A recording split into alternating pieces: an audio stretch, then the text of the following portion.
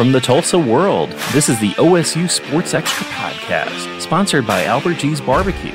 Here are your hosts, Dean Rule and Jawan Lee. Season 3, episode 15 of the OSU Sports Extra podcast. Jawan Lee joined by Dean Rule after a OSU victory. Dean, something that I did not predict going into Friday's game, but they went in there, they played pretty well by their standards, and they pulled a victory out. Yeah, I think on Thursday I said, that Friday night game always feels weird, but even I don't think I could have predicted an OSU win. I think I mentioned there was growing support on social media that OSU could pull it off, but I was not buying into that on Thursday when we made our predictions. So we might just need to stop predicting, Juwan, because we are clearly not good at this. So I told you before the show started that my dad, he was listening to the podcast and he told me he's not taking me to Vegas. He's not trusting me to bet on anything because I have not picked the OSU game correctly.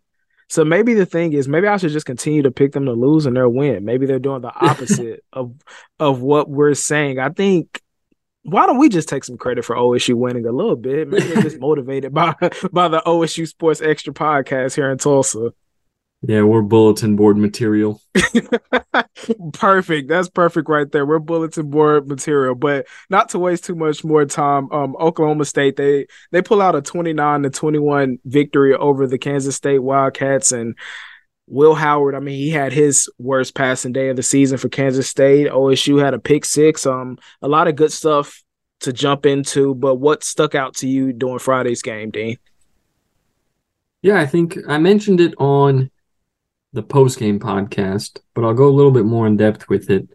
There were those three aspects that OSU, I think, needed to focus in on if they were going to have a chance. And they did fairly well in all three of those categories. And that was, lock up on defense, figure out what's going wrong there, and fix those leaks. And they did a fairly well job of doing that. You need that consistent, smart quarterback play. Alan Bowman did that. And then I think the offense, you just needed to get going. They needed to get going on offense, and they did that fairly well in the first half against Kansas State. But I think you could maybe critique a little bit in the second half. They got a little more conservative in the play calling. But overall, they focused on those areas and they pulled off an upset that, not many people were predicting. I mean, going into the game, most people had them as more than 10, 11-point underdogs. And I want to start defensively because we took a lot of time last week to touch on what this OSU defense can do better. Well, Will Howard comes into the game, leaves it 15 of 34, 152 yards, a touchdown, and an interception. 44% completion percentage, by far his worst of the season, and his first multi-interception game of the year. Talk to me about this Oklahoma State defense and what you saw from them Friday. Right, I think it breaks down into two aspects. They were able to stop the run. They're going up against DJ Giddens, who rushed for, 207 yards and 4 touchdowns against UCF. And I think against OSU, he was held to like 65 yards on 16 carries. So that right there, I think, is the first thing when you talk about what went right on OSU's defense. It was shutting down the run. The front seven did what they were supposed to do.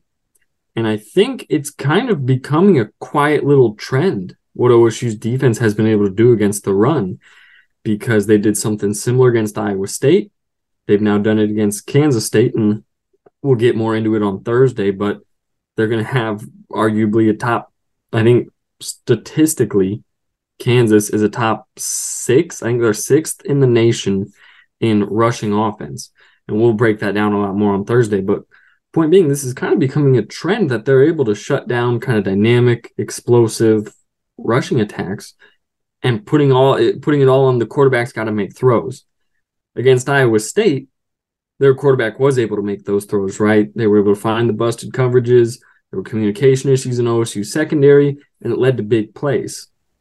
But against Kansas State, they were able to fix all that. And I think you can credit a lot of it to the bye week, getting the extra time to prepare. But Kansas State also had the extra time to prepare for OSU. So that's why I don't think I would rest the main argument.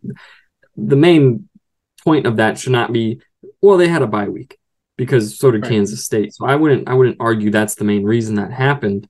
But yeah, I think what it came down to is OSU was able to fix a lot of those problems that were cropping up in the secondary, and Cam Epps played a hell of a game, Juwan. When you've got 2 interceptions, you return one for a touchdown, made some good tackles, didn't get beat very often. It all kind of spits out into this competent, well-rounded defensive play that they haven't had up to this point, because the first 2 games, we've talked about it a lot. In those first 2 games, they struggled to tackle. In the next 2 games, they struggled to cover. But now they've at least put enough duct tape on it to where it looks competent, and it looks like it's working. And I didn't see a major flaw in Friday night's game. So coming into the game, Kansas State, 3 of their first 4 games, they crossed the 40-point mark. Friday, OSU holds him to 21 points. And I had this in my notes because I was going through one of the articles that you that you wrote about the future. And you touched on safety Cam Epps, who had a pick 6 during that game, and also linebacker Nicholas Martin, who had a team high of 17 tackles. Were those 2 players kind of the main 2 that stood out for you Friday, or did you see other contributors that kind of led to this OSU shocking victory? Yeah, I left out a name because he doesn't show up on the stat sheet, right? I wanted to talk to him before I wrote in depth on it. But Justin Kirkland at nose guard, and I've written a lot about him up to this point, but not so much about his on the field play, because his story is just super interesting. And so we've done a couple stories on that at the Tulsa World. But yeah, he walked away with 0 stat. His only stat was a participation stat on Saturday. But I think what he was able to do against a very strong Kansas State offensive line was important. And talking with him yesterday, it's just about eating up those double teams. And when you've got a body like his that's, 350 pounds, 6'4", and you can absorb multiple offensive linemen, that's how you see Nicholas Martin get 17 tackles, right? There's not that extra offensive lineman coming downfield. It opens up the games. It allows somebody like Nicholas Martin to be in that space, operate, and do what his job is. So you mentioned Cameron Epps, Nicholas Martin, those guys padded the stat sheet. It wasn't garbage time, but yeah, their impact is shown on the stat sheet, is what I'm trying to say. Justin Kirkland's is not going to show up on the stat sheet. You're not able to say, oh, Justin Kirkland had, 10 tackles and he broke up a pass or all that. You're not able to say that with a defensive lineman. But what he was able to do, and he's only a sophomore, Juwan, as we're continuing this trend of younger guys on the defense, he's only a sophomore. What he was able to do is equally as important as Nicholas Martin getting 17 tackles, which I think is like the first time. I put it in the article. I know I did. Mid-2010s, 2015, 2016, somewhere in there. That's the most in a single game for an OSU defensive player.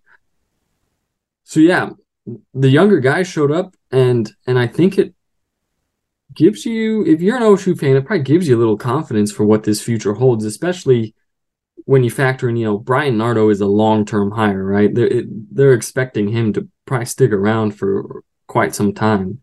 So when you got these younger guys kind of stepping in, this defensive scheme is only going to become easier and easier, and they're going to start recruiting to it more. I think that's a sign of there should be some confidence in that OSU defense, even if it doesn't all come together this year. The future looks pretty good there. last week we talked a lot about this defense's ability to get off the field. K-State was 6 of 16 on third down, 1 of 4 on fourth down, and you talked about some of the contributors and how they are getting more comfortable in this scheme.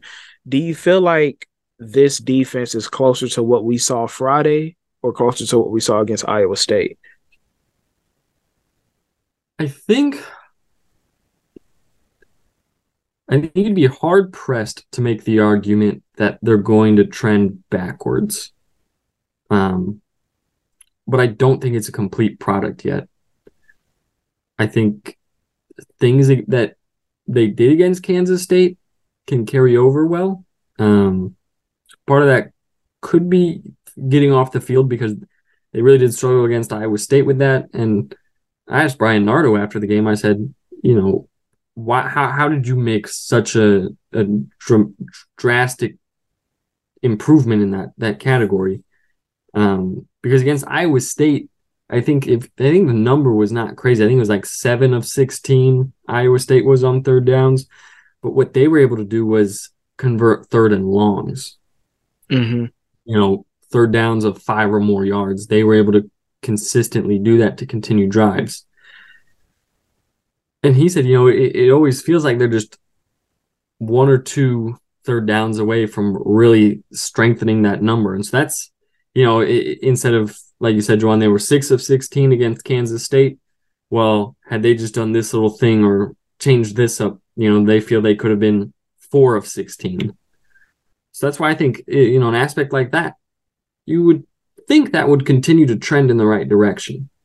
But that's not to say there's still not going to be hiccups and mess ups, and that numbers could get ugly game. It's more, I think you got to look at it game by game and then try to kind of extrapolate, is this trending in the right direction? I think overall, it's going to get better. Like, it's only going to continue to improve, but I wouldn't say this is completely fixed 100%. This defense is going to be what, Jim Knowles had 2 years ago. I don't think it's quite at that point, but you're probably closer to Friday than you are to what they did against Iowa State.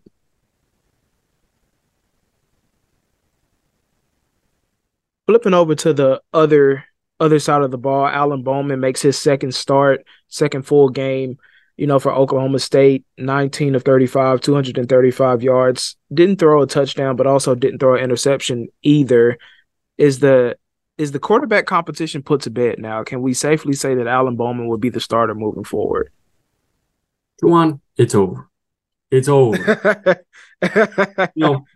Juwan, maybe I'll just say this. Maybe I should go be a head coach because I said they got to have this thing wrapped up weeks ago. I say that facetiously because I have no desire to ever hold a job like that. But it is over. Mike Gundy said something odd would have to happen for them to switch this up, and that makes sense. This decision made sense 3 weeks ago. I think for the first 2 games, them wanting to rotate quarterbacks, if that's what they feel they need to do, I would say go for it. But after losing to South Alabama, you could not continue this on. I think they knew that. That's why Alan Bowman has started and finished the past 2 games. And as you're reading off those stats, I think it's interesting when you break down the Alan Bowman stats because you can, I think, come to different conclusions when you look at them. Mm-hmm. You look at the yards, I think in those against Iowa State and Kansas State, he's thrown for 513 yards. I would consider that a pretty good number, right? I don't think you would argue 513 yards in 2 games is bad. It might not be elite, but it's not bad. Although I think he's only completing like 53% of his passes on the year. That's not ideal. That is not a number you'd probably want to, rest your argument on. Right. I think what is most important when you talk about the Kansas State game is not that he didn't throw any touchdowns. I think the more important number is he did not throw any interceptions. Exactly. Right.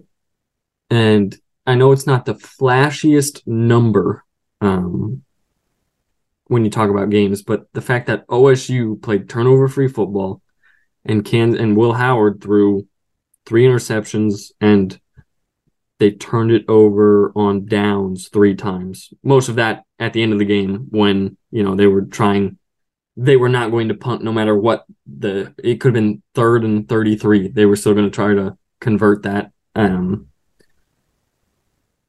yeah, the fact that Alan Bowman played turnover-free football is what I think is the main takeaway here, because that's what he struggled with a little bit. Quarterback interceptions are interesting because you see the stat and you say, well, the quarterback made a bad throw. Well, it could be, other things factor in. It could be the receiver ran a wrong route. It could very well be that he just made a bad throw. He didn't make a right read.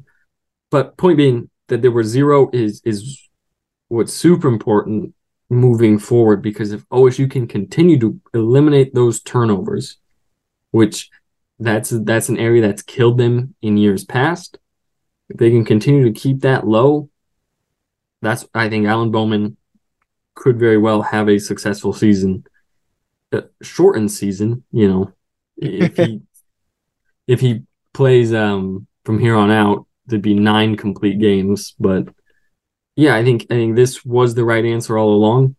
They reached it, as we talked about in weeks past, Juwan. It was always going to come down to just what does OSU prioritize, the present or the future. Alan Bowman's experience is the reason he won out, and it's worked out well for them so far. So just looking at their possessions, obviously, I mean, they started the game with an opening drive touchdown, and then from there, you had the pick 6, which counted towards their next touchdown. 5 field goals, pretty much on the day is where they got the rest of their stats from. Ollie Gordon, back-to-back games with 100+ yards rushing. What did you take away from this offense in totality? Even though they were not able to reach the end zone after their opening possession, they still were able to move the ball and get in field goal range. So just kind of walk me through your impressions of this offense as a whole moving forward. Yeah, that's concern number 1. If you're OSU, the fact that you only walked away with 1 offensive touchdown. And now there were some issues in the red zone, and I think Mike Gundy eloquently put it as Kansas State kicked their ass, I think was the quote, Juwan. In the red zone, at least. So you need to figure out that area, right? You need to capitalize. You can't rely on 1 offensive touchdown and 5 field goals and a defensive score to win you games. Right. You make sure you need to at least turn some of those field goals need to be turned into touchdowns. They need to, especially against Kansas. And once again, we'll get more into that on Thursday, Juwan, but that's not going to work against Kansas at all. So that's priority number 1, I think, this week. Figure out what's going on there, get that cleaned up. Because I think, Juwan, you can make the argument OSU's offensive line, and they played, I think you can just call it a good game. I think Alan Bowman, the advanced stats, and I'm always a little skeptical of using the advanced stats because I don't know how close, right? Something like Pro Football Focus is actually watching this game. But I think they said Alan Bowman sustained pressure on only 11% of his dropbacks against a really good Kansas State defensive line. So take that number how you will. I think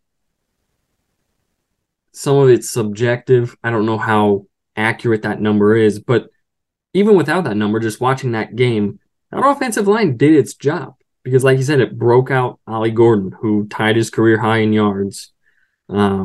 It gave Alan Bowman time to make those deep throws. They had 2 passes of 45 yards.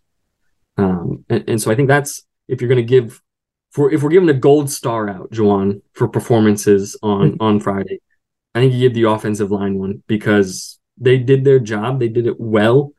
Now, can they carry it over against Kansas is going to be the question. I think the biggest concern, like we mentioned, got to clean up what's going on in the red zone. That's not going to win you a lot of games if you continue to do that. And then is the combination of Oh, actually, the other thing before we get to the other big question, Brennan Presley's usage finally took a turn in the right direction. I think they got him involved in all Yes. kinds of things. The playbook seemed to really open up. And me and you speculated a little bit on it last week. Has it been kind of bland because they're saving as much stuff as they can for the back half of the year? I don't know if it for sure was in the first half. They showed some stuff. Casey Dunn said, hey, well, we still have a lot of stuff we want to use.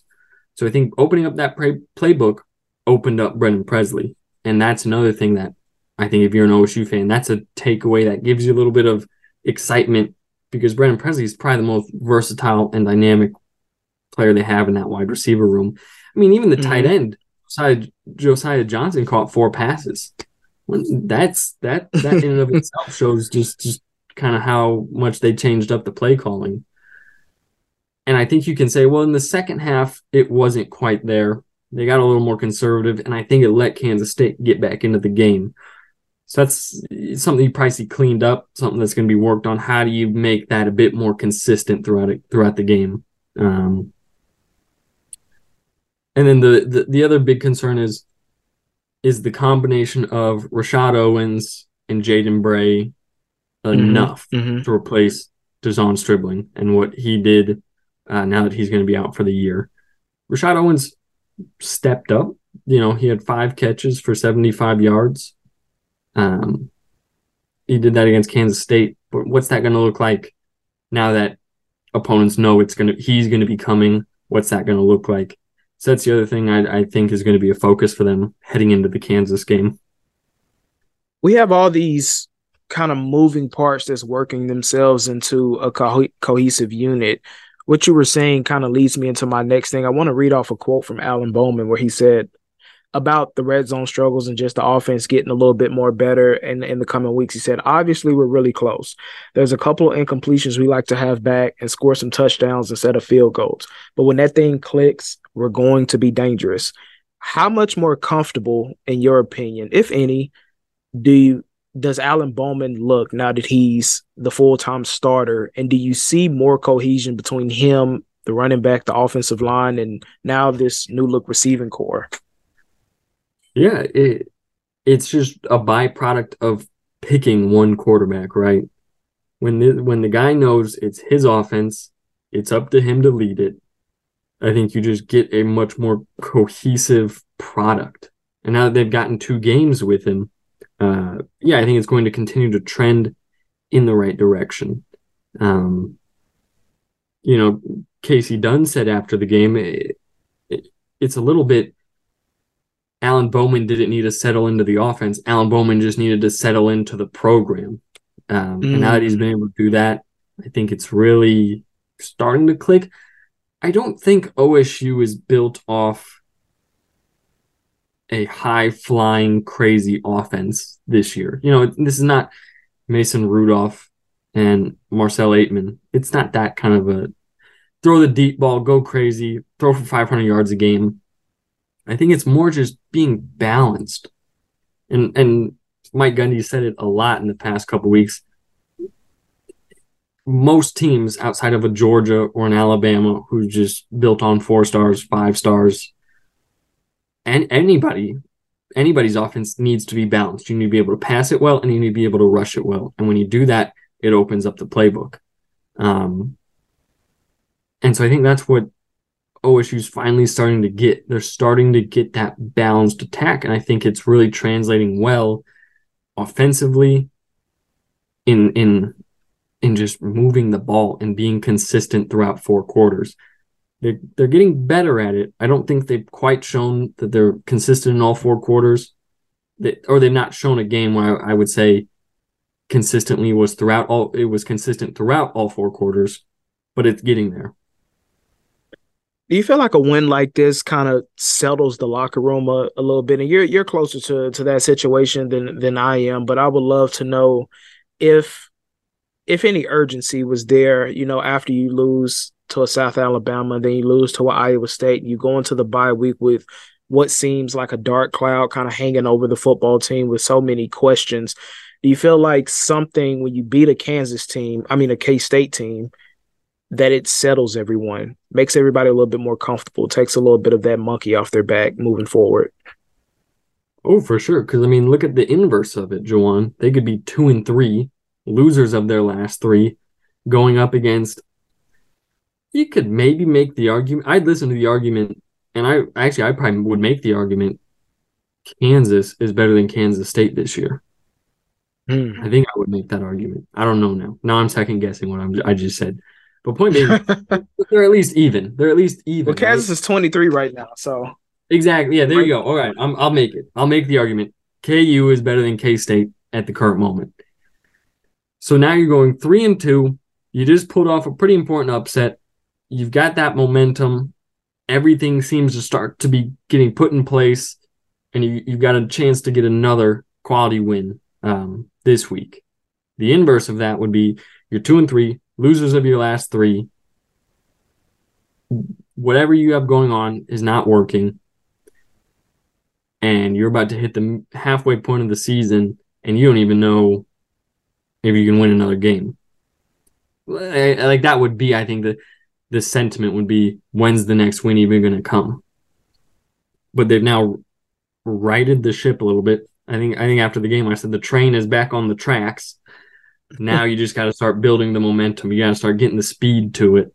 So yeah, I think we probably won't know the truth until after the season.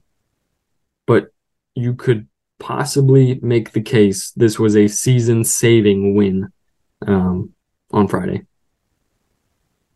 I love that. Now that's a great way. That's a great way to end things. You have any final comments before we get out of here, Dean? I don't think so, Juwan. We're gonna have quite the chat on Thursday. I know that. I got a lot of good information to bring to you. Yeah, I don't think so. We just maybe need to stop picking games. That's my final takeaway.